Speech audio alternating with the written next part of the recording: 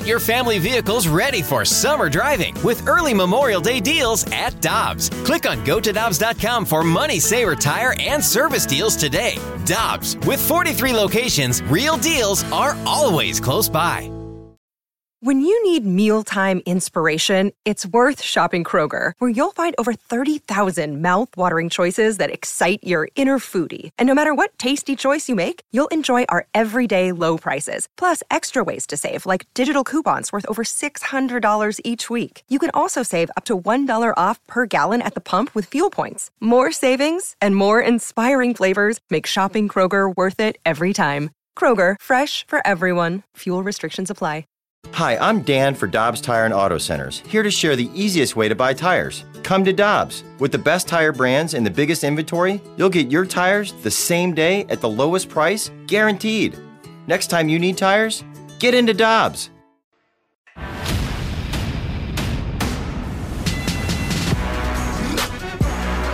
With Alex Ferrario and Tanner Hendrickson, I'm Brandon Kiley. Let's go out to the Brown and Crouppen Celebrity Line. We apologize for our tardiness. We had to play a PSA to make sure all of our listeners saving lives safe out there. And Joey Vitale is joining us here on the show. Joey, how you doing, man? Tardy sauce. Pass the tardy sauce. Hey, listen, when there's a tornado warning, watch, whatever it was, we got to play the PSA, man. We got to make sure the people are safe Joe, out we're there. just making sure that you know to get to cover. That's right. Before the storm comes down. And before we call. I feel you, man. I had actually a huge Helen Hunt crush when I was a kid. Have you guys ever seen the movie Twister? Oh, of course. Favorite movie. Oh, dude, she was a fox in that movie. Yes, she was. And she was a beast, too, because she's chasing these F4s and F5s and the double twister over the lakes right there. I mean, she was a tough gal. Joe, fun story. As a kid, I was told from my parents that the one movie that I fell asleep in was the movie Twister in theaters. Shame on you. Shame on you. How do you fall asleep in a tornado movie with Helen Hunt in it? That's true. One of my favorite... Puberty hadn't hit at that time, Joe, you know? One of my favorite rides at Universal growing up was the Twister when ride. the cow comes flying at you in your right. seats. Dude, I don't remember that one. Is that Universal in Orlando? Yeah. They had the Jaws ride, too. Remember that one? It has apparently shut down since. Surprise. Someone got hurt from the flying cow. Shame on Alex for falling asleep in Twister, and shame on you for going to Orlando, Florida, and going to Universal. Don't you know there's a place called Walt Disney World right across the street? Joey, of all people to say this to, you had to say it to me. You're talking to the two people whose wives want to go there 24/7 if possible. We literally had 4 years of annual passes to Disney. They've gotten their pound of flesh out of me. Joey, BK has a timeshare in Orlando that he goes to all the time. No. My fiance has one, which I have no say in. Unreal. Yeah, I think about Disney World probably once a day. I could go there once a day. Joey, let's talk a little hockey, if you will. No. So I gave Alex some homework last night, and because we had Chris Kerber on yesterday, and he said one of the top needs for the Blues this year is to figure out what to do at that left wing spot with Ryan O'Reilly and David Perron. And so I'm going to have Alex pass along his list of the guys that he thinks would be a good fit on that top line. And I'd be curious to get your reaction to some of these, Joey.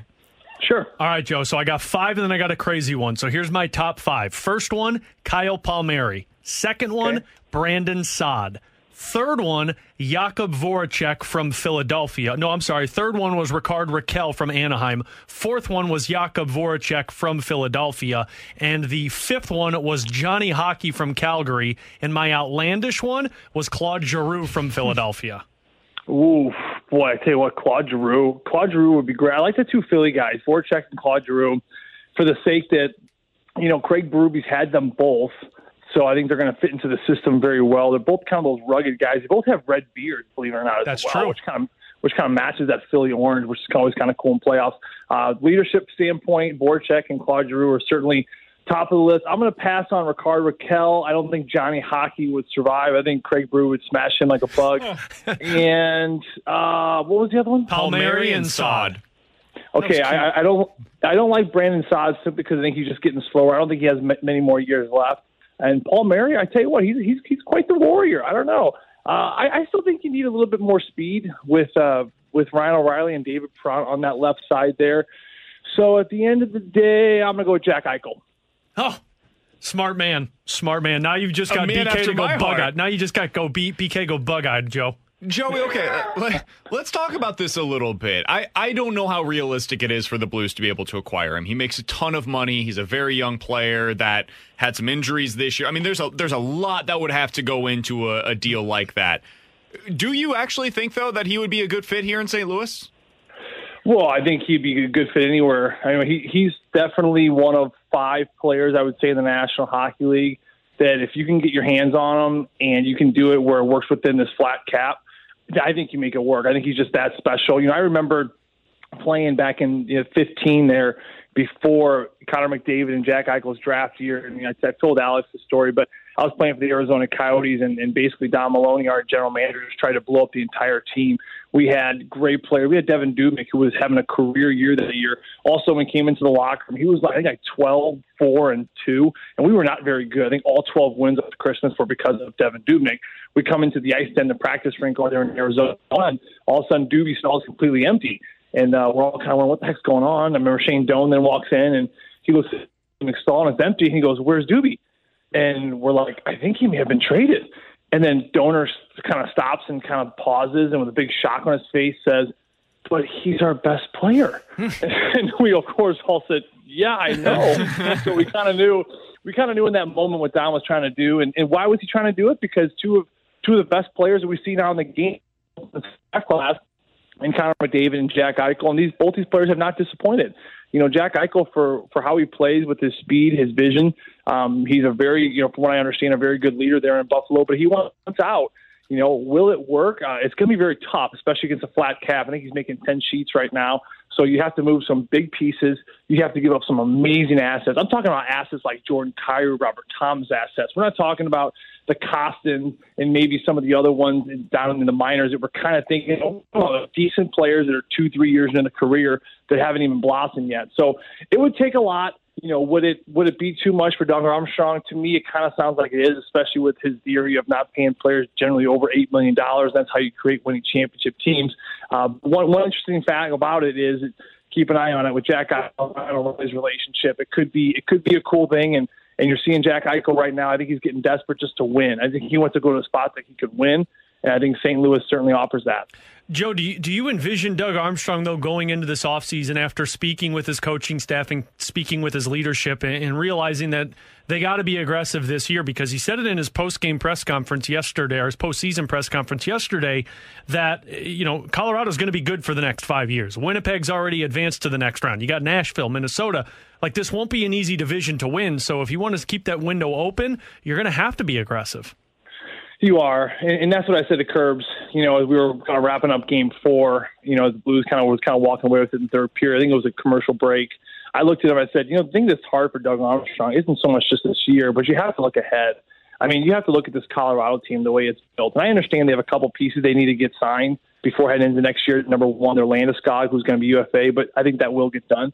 So they have a couple pieces and a couple loose ends to tie up. I think they're willing, Colorado, speaking of now, from what I've heard from players, I think they're willing to kind of take a little bit of a pay shave or pay cut in order to keep producing championship teams. Keep in mind, Nathan McKinnon and Sidney Crosby are very good friends.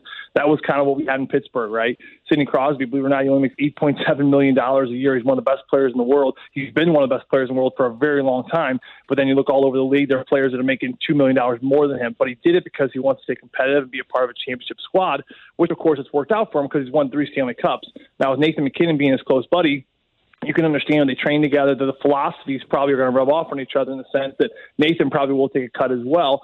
Will Landeskog coming up pretty soon, possibly. So that which makes it, I only say all that because Colorado to me isn't going to be changing all that much in the next 4 to 5 years.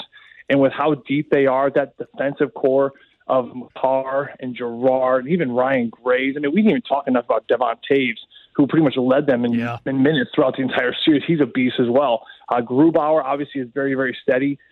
So if I'm Doug Armstrong, that is the big question. Like I told Curbs, how do you see yourself even getting back to the, forget winning the cup, how do you even see yourself getting back to the Stanley Cup final? Because, you have to go through Colorado and not to mention Vegas, which, of course, we'll have to probably deal with at some point down the road, too. So the 2 big teams you got to figure out how to beat. Obviously, you can look at what they've done this year, how they were successful, and continue to put together a team worth putting together in order to be competitive against those two squads coming up over the next 4 to 5 years. And it's not going to be easy because you got a kind of ticking time bomb on some of these players too. With Ryan O'Reilly, I mean, how many good years does he have left? 4, 5, hopefully. I mean, he's said in the past for him to strip these pads off me. So you appreciate the pride and how he wants to keep playing, but you never know how long he's going to have. David Perron seems to be just keeping getting better with age, but at some point he's going to drop off, right?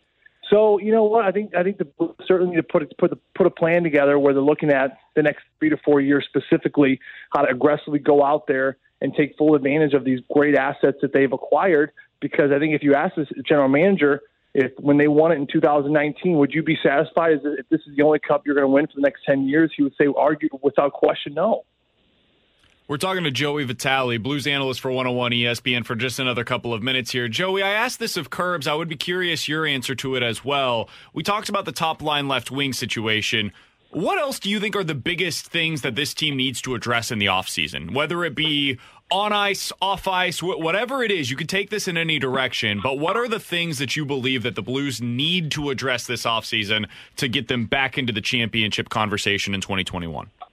I think our defensive grouping looks so different. And I think that that's something that's probably going to have to be addressed. You know, you're looking at a defensive core that 2 years ago when you won the Cup, you had Petrino, Bolmeister, you had Gunnarsson, right? You had some big major pieces, Joel Edmondson.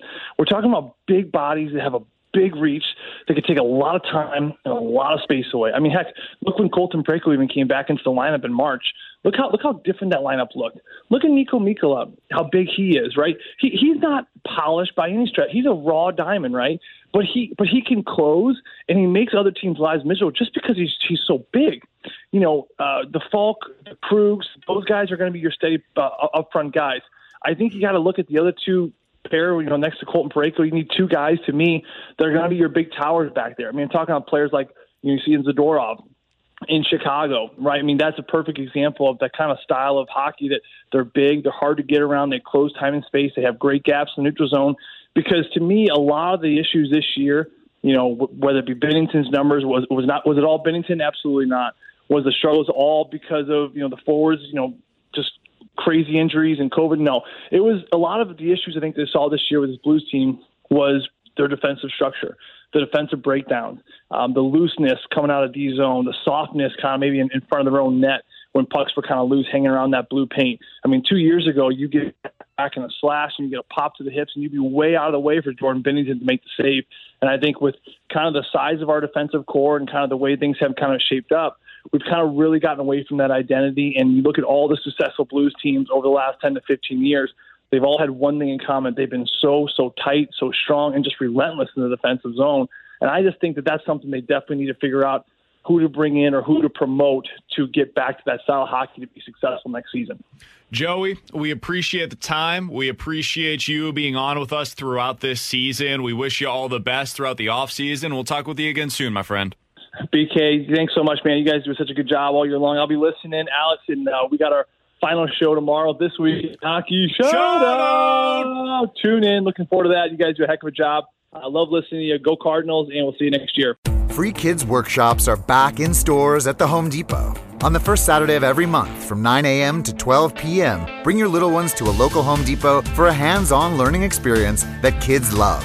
Find more kid-friendly projects and kids workshop kits at homedepot.com/kids. For 25 years, the Home Depot has been building confident, future doers with its free kids workshops. The Home Depot, how doers get more done. While supplies last, U.S. only.